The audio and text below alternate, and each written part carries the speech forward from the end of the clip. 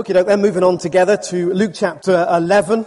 And if you've seen in advance the verses and so on, it's these verses that we heard read, and then picking up some other parables that Jesus told a few chapters on in Luke chapter 18 also to deal with prayer. The drumbeat then of this series, what's kind of beating all of the time? The drumbeat is this: that to be a disciple is to be a learner. Someone who's learning to do what Jesus does. Someone who's learning to be who Jesus is. What Jesus has called us into is a life of learning. And it's here reminded for us in these verses when the disciples come to Jesus and say to Jesus, "Teach us." We recognize our position, our role, our responsibility as a disciple, and we're asking you to teach us.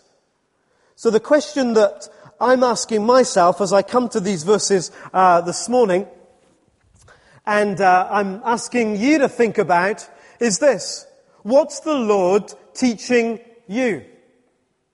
Like now, at the moment, in these last few days, in this last week, or this last 6 months, or whatever you choose. What's current with you and the Lord in terms of what He's teaching you because you are a disciple?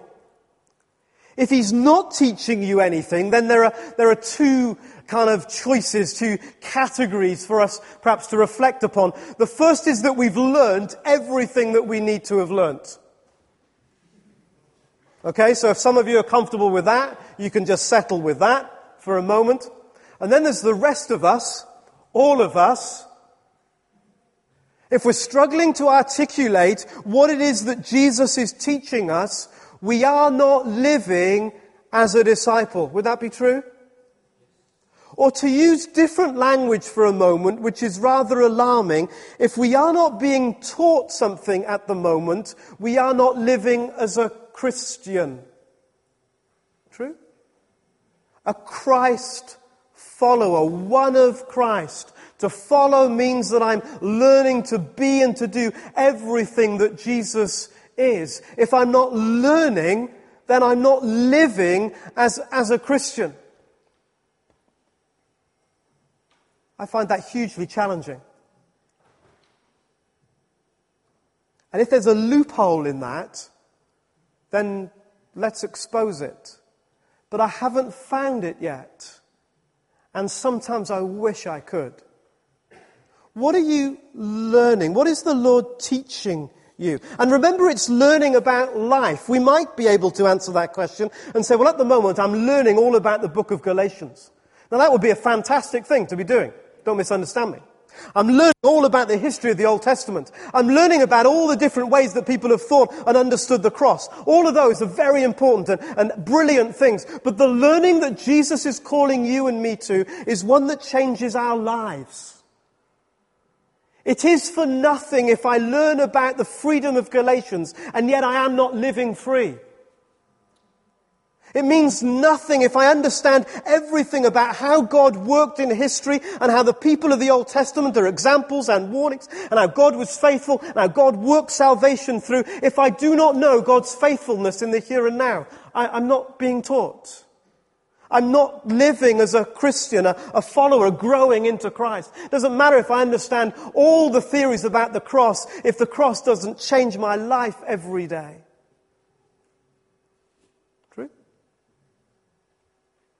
So what's the Lord teaching you just now?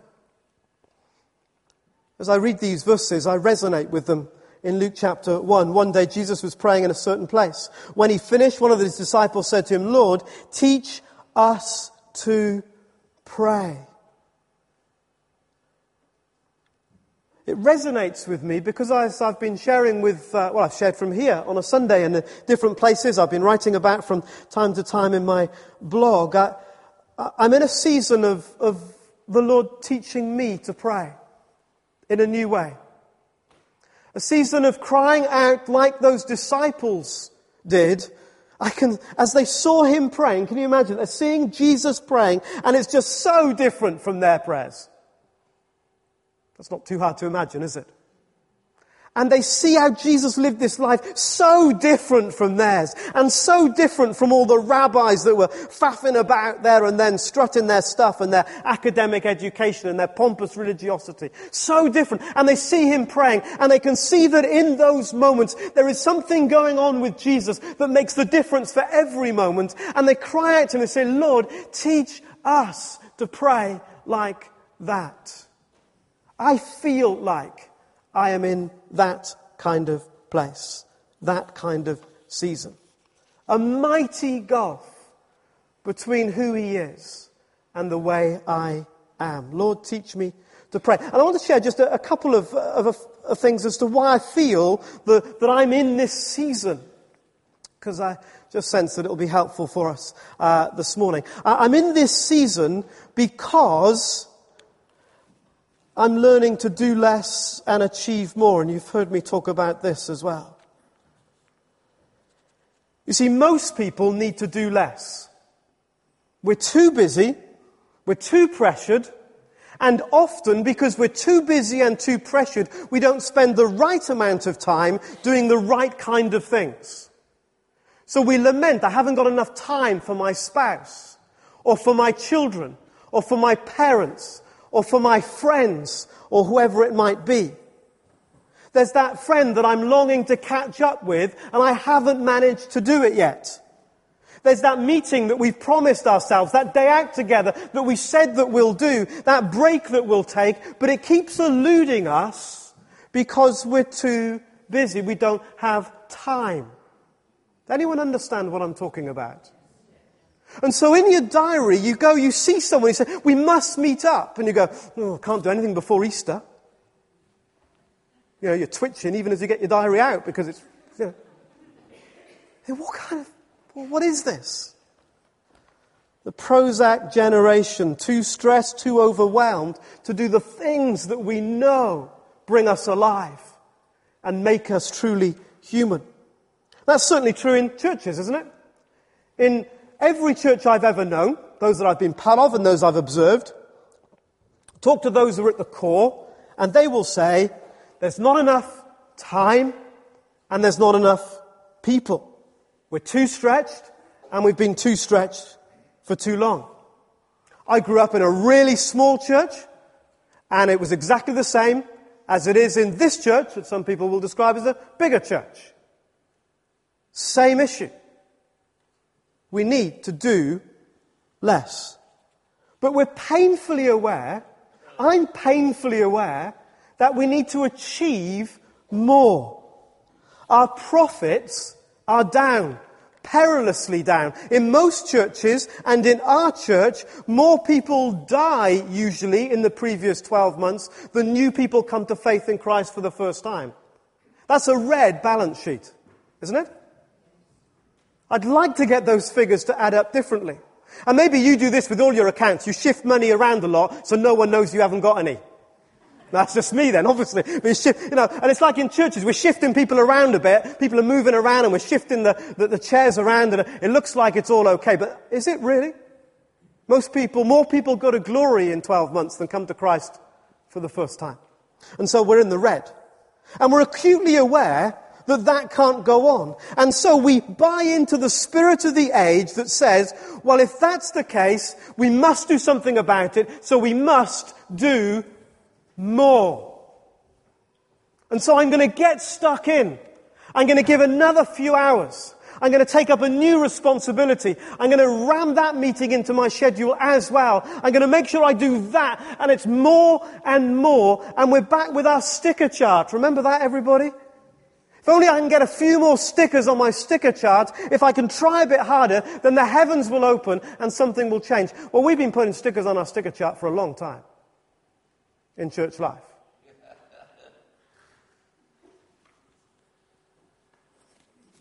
You see, we do need to do less, and we're painfully aware that we need to choose to achieve more.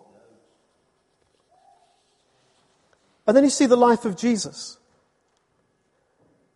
In comparison, he seemed pretty calm. In contrast to our lives, he had time for impromptu things, spontaneous things, like a meal with Zacchaeus.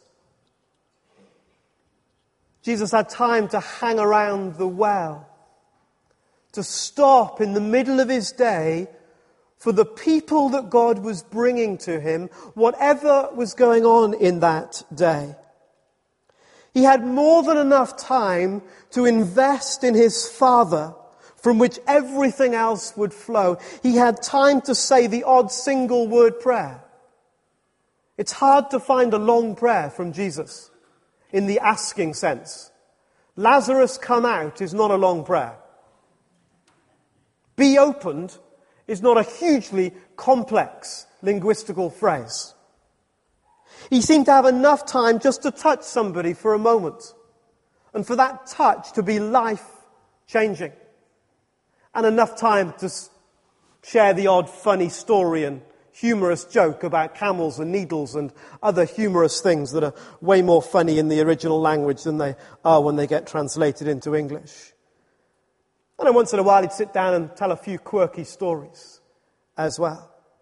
What does it mean when you start telling stories? It means you're relaxed. And what happened?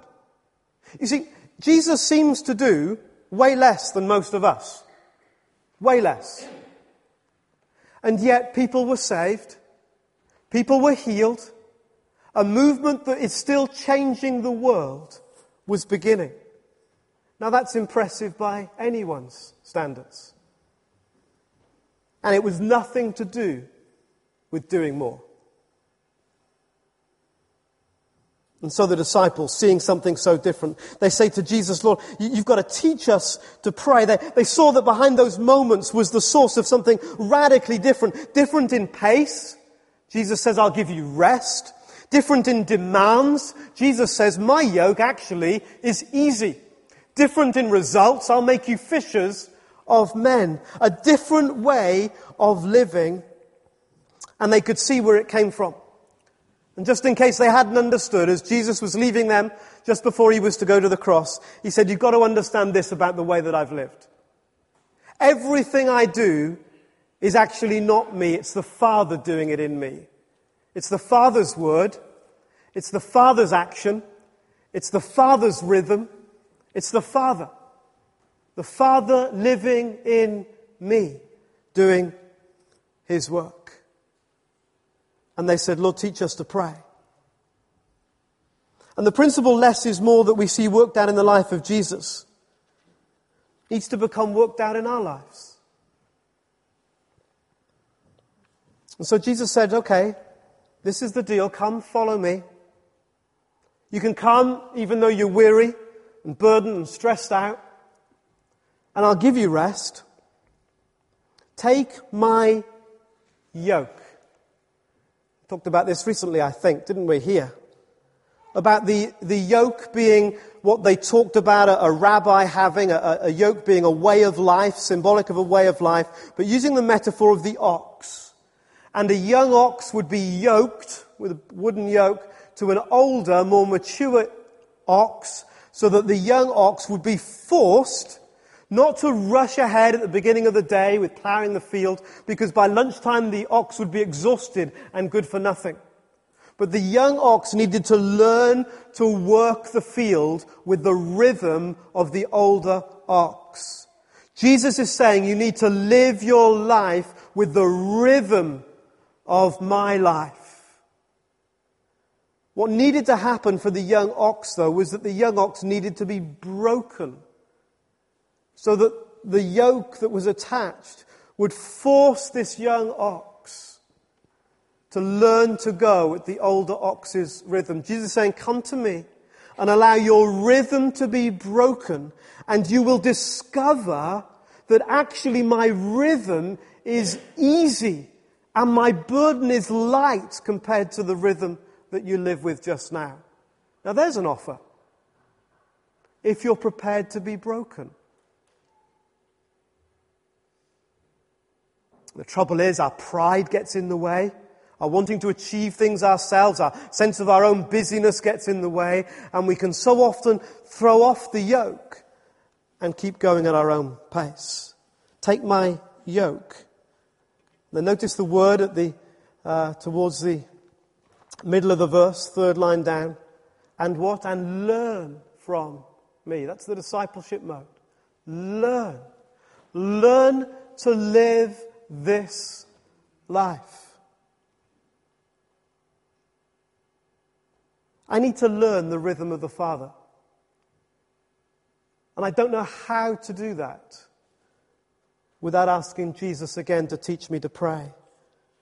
And don't misunderstand me. It's not that I don't pray or I can't pray. It's just that there's praying and there's praying, isn't there? And we're on a journey. I also feel called into this season of learning to pray all over again. Because the struggles are not what we think. If you're leading something in church life, you will think your struggle is, as I alluded to earlier on, that we haven't got enough people on our team. You probably haven't. You'll think your struggle is that people aren't committed enough. You might think that your struggle is that, well, if that person didn't leave or if that person joined us, then it would be all right. If only we had the right resources and the right opportunity, if only this didn't get in our way. All of those things might well be true. If you're trying to bring up your family with Christian values, you might think that your struggle is the relentless onslaught of the media, which is insidiously infecting and infiltrating the mind and values and hearts of the children that live in your home.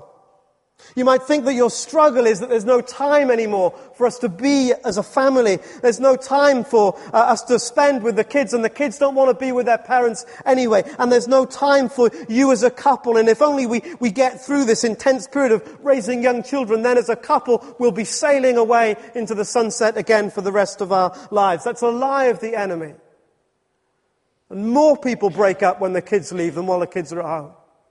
Because we live with these lies and we misunderstand the struggle. We misunderstand the battle that we're in. All these things might be true, but they're not the real struggle. For our real struggle is not against these things. It's not against flesh and blood. It's not about human things at the end of the day. But against the rulers, against the authorities, against the powers, the Bible says, of this dark world.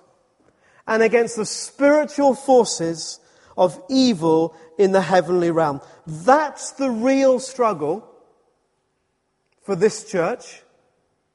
The real struggle for your life and mine. The real struggle for our families. We live in the grip of a godless age.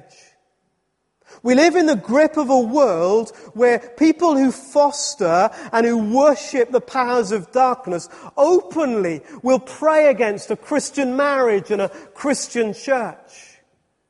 We live in a world that wants to see every value of Jesus crumble. And they do that ever so subtly. And one of the subtle ways that's happening in our age, in our secular culture, is that you can talk about Jesus if you like, you just cannot say he's in charge anymore. That's a spiritual thing. And so how do we deal with the real struggle? Whatever I do, doing more is not going to make a figure difference. Don't you think? More struggle? I don't think so. You see, to be honest, I'm at this point where I'm kind of fed up with my mamby-pamby, lukewarm, half-hearted, egocentric, self-centered, flimsy, whimsy kind of walk with Jesus. I've had enough of that.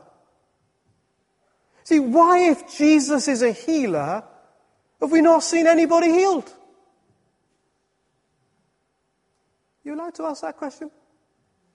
They never covered that in Bible school. You allowed to ask that question? You see, don't get me wrong. Through prayer ministry in this church, God's healing people on the inside every week, and it's a fantastic untold story. But I was thinking of some physical stuff.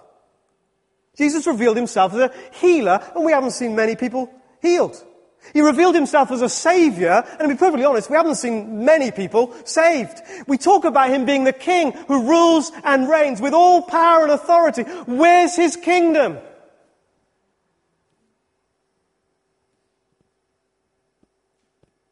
And something inside me is more restless than it's ever been.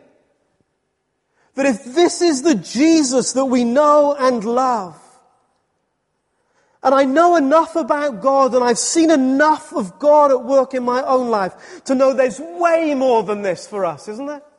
Way more. Way, way, way more. Why are we not leaping out of our pews this morning? That Jesus has forgiven everything that's sinful in us. That he's guaranteed a life with him forever where we'll rule and reign, where the cross has done it all. Why aren't we shouting and screaming about that? Why are we not lying prostrate on the floor, weeping because people all around us are facing a lost eternity? And you're thinking, why is Simon totally flipped? And someone else is thinking, well, it would have happened one day. Here it is. This is it. It's all over. I've gone deranged. But why is it? I tell you, someone said something to me a few weeks ago, and I didn't know what to say. And I just say this just to be real. Someone who knows our church, who passionately has had their lives changed by Jesus. They said of our church, they said, why is no one excited about Jesus? And I didn't know what to say. Because I was had. We were had. And I know we joke about it. You know, you're English and stuff, and so you don't say amen or hallelujah or show any emotion whatsoever. I know that, you know, I know that's kind of how we laugh and joke about it. But suddenly in my spirit this week, it became kind of more serious. So I know I mess around with that, but just to be serious for a moment, either we are so excited about Jesus in our spirits, but our lives are so compartmentalized that excitement never touches our emotions, our facial expression, our songs and our actions. Or we're not that excited about Jesus, really.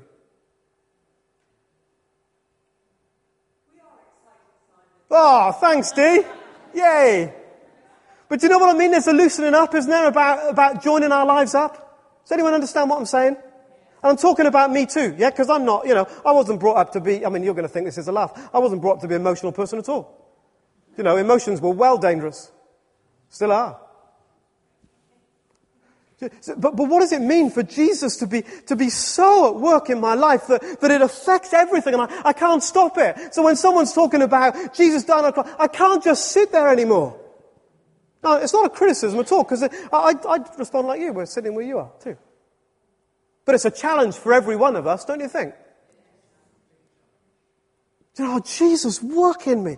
And so can you see why I'm kind of there's this new burning to learn to pray. So the disciples, they saw Jesus pray and say, wow, everything about this guy comes from those moments. And I tell you, learning to pray is way harder than anything else I do. Can I be honest about that? Fire me, that's the worst that can happen, really, isn't it? Do you know? Praying is hard. I would do more meetings, I'd do more preaching, I'd do more pastoral stuff, I'd do more counseling, I'd do more admin. Dead easy than praying. Do you know? Sit down to pray for an hour with Jesus. I think my watch has stopped. Oh God, help me. Help me. Help us. Help us. No idea where I am here. It doesn't seem to matter, does it? Oh, here we go. This is what I'm on about. 1 John 5:19. We know that we are children of God and that the whole world is under the control of the evil one. You've heard me talk about this metaphor before. The image of the language is about a baby being rocked to sleep. The devil's clever enough. If he was really kind of obvious, then we'd say, no, we won't stand for that. Way more subtle. It's just gently rocking us to sleep. One of our children, we used to go, shh.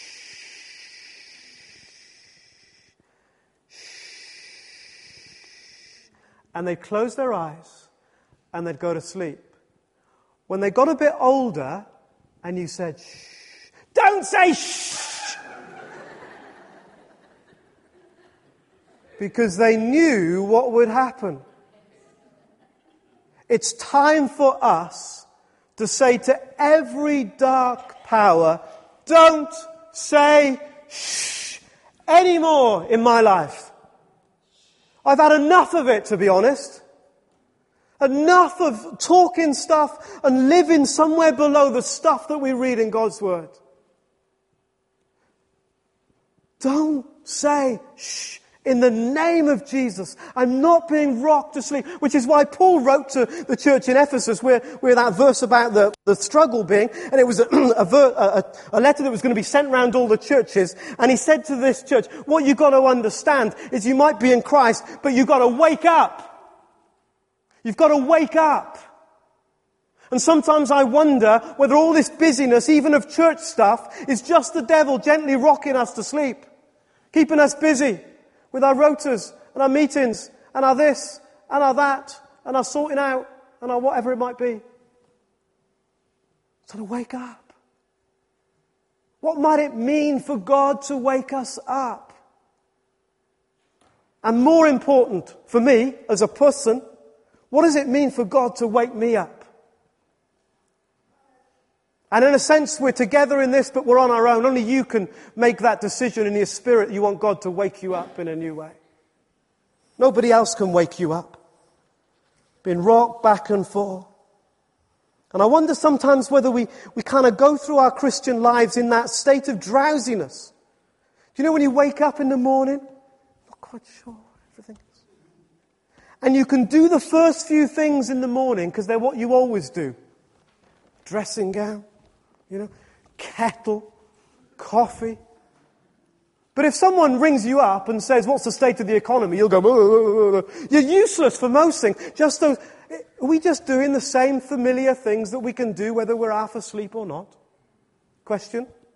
Do I minister just out of this drowsiness because I can do the stuff, because that's what I do, but I could do it asleep almost? Sometimes. Do you sit here on a Sunday morning, half asleep, because you know what's going to happen next? No real surprises. Done it this way for 160 years here. You see what I mean? Am I doing your head in now? Kind of doing my own head in a sort of way. Do you know? I love you guys, you know that? This is because I want so much for us. There's so much more God wants for us. Every now and again I just get a little glimpse. You say, come Lord Jesus. Come Lord Jesus. If you want to learn how to pray, if you thought this morning was about learning how to pray, which was fair enough from the title, there's a whole sermon series on prayer we did a couple of years ago. You can get more information than you know what to do with. It can come out your ears, information about prayer. It doesn't make you a prayer, though. What you'll need is, alongside the information, and I guess all of us here have got more information than we actually need. What you'll need is some imitation to go alongside the information. Who are you going to start praying with? Someone who's just a little bit further than you, can pull you along. Who are you going to get alongside with and be real and open and say, we've got to learn to pray like never before. If you want all the stuff, go on the website. And you can spend, there's 15 hours of teaching probably. Spend the 15 hours praying instead of doing that, yeah? Do you know what I mean?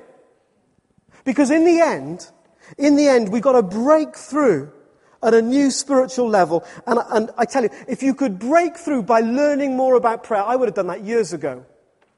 I don't mean to be funny. I'm fortunate enough to be paid to study sometimes, So I can study about prayer. I know about prayer. I understand it intellectually. It does not make me a prayer. But start spending that time in God's presence saying, God, I don't know how to do this. There's stuff in my life that gets in the way of you doing what you want to do in me. I want to learn with you to pray. When you teach a kid to talk to their parents, you do not give them a manual on how the vocal cords work. You don't do that. You start listening to what the Father is saying and tuning in. God, is that you? Am I hearing you? You start leaning into what God might be saying to you. And to be honest, you'll need other people around you sometimes to help you and say, that sounds like what God's saying to you. Test it. And beginning to understand what the Father is saying. Because that's the brilliant thing.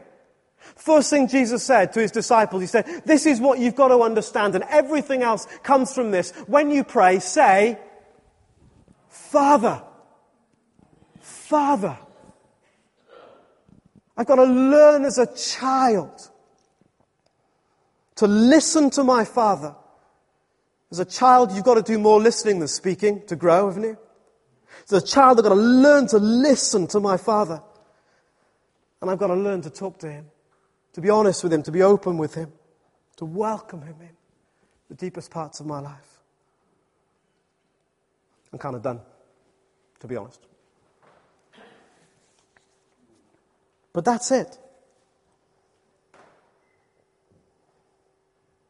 So much more.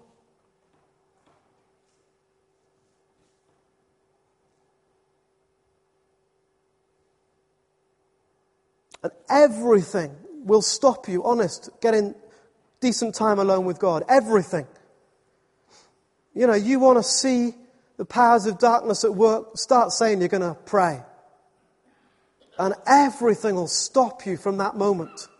And in that moment, everything will distract you. You'll have thoughts and ideas you didn't know were in you. And it'll rob you. Lord, teach us to pray.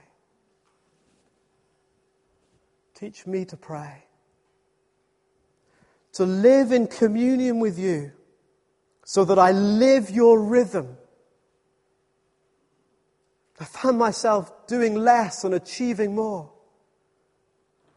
I found myself with a timely word, with an anointed touch, with a verse for someone that's just in season. I discover that one word from you can change someone's life.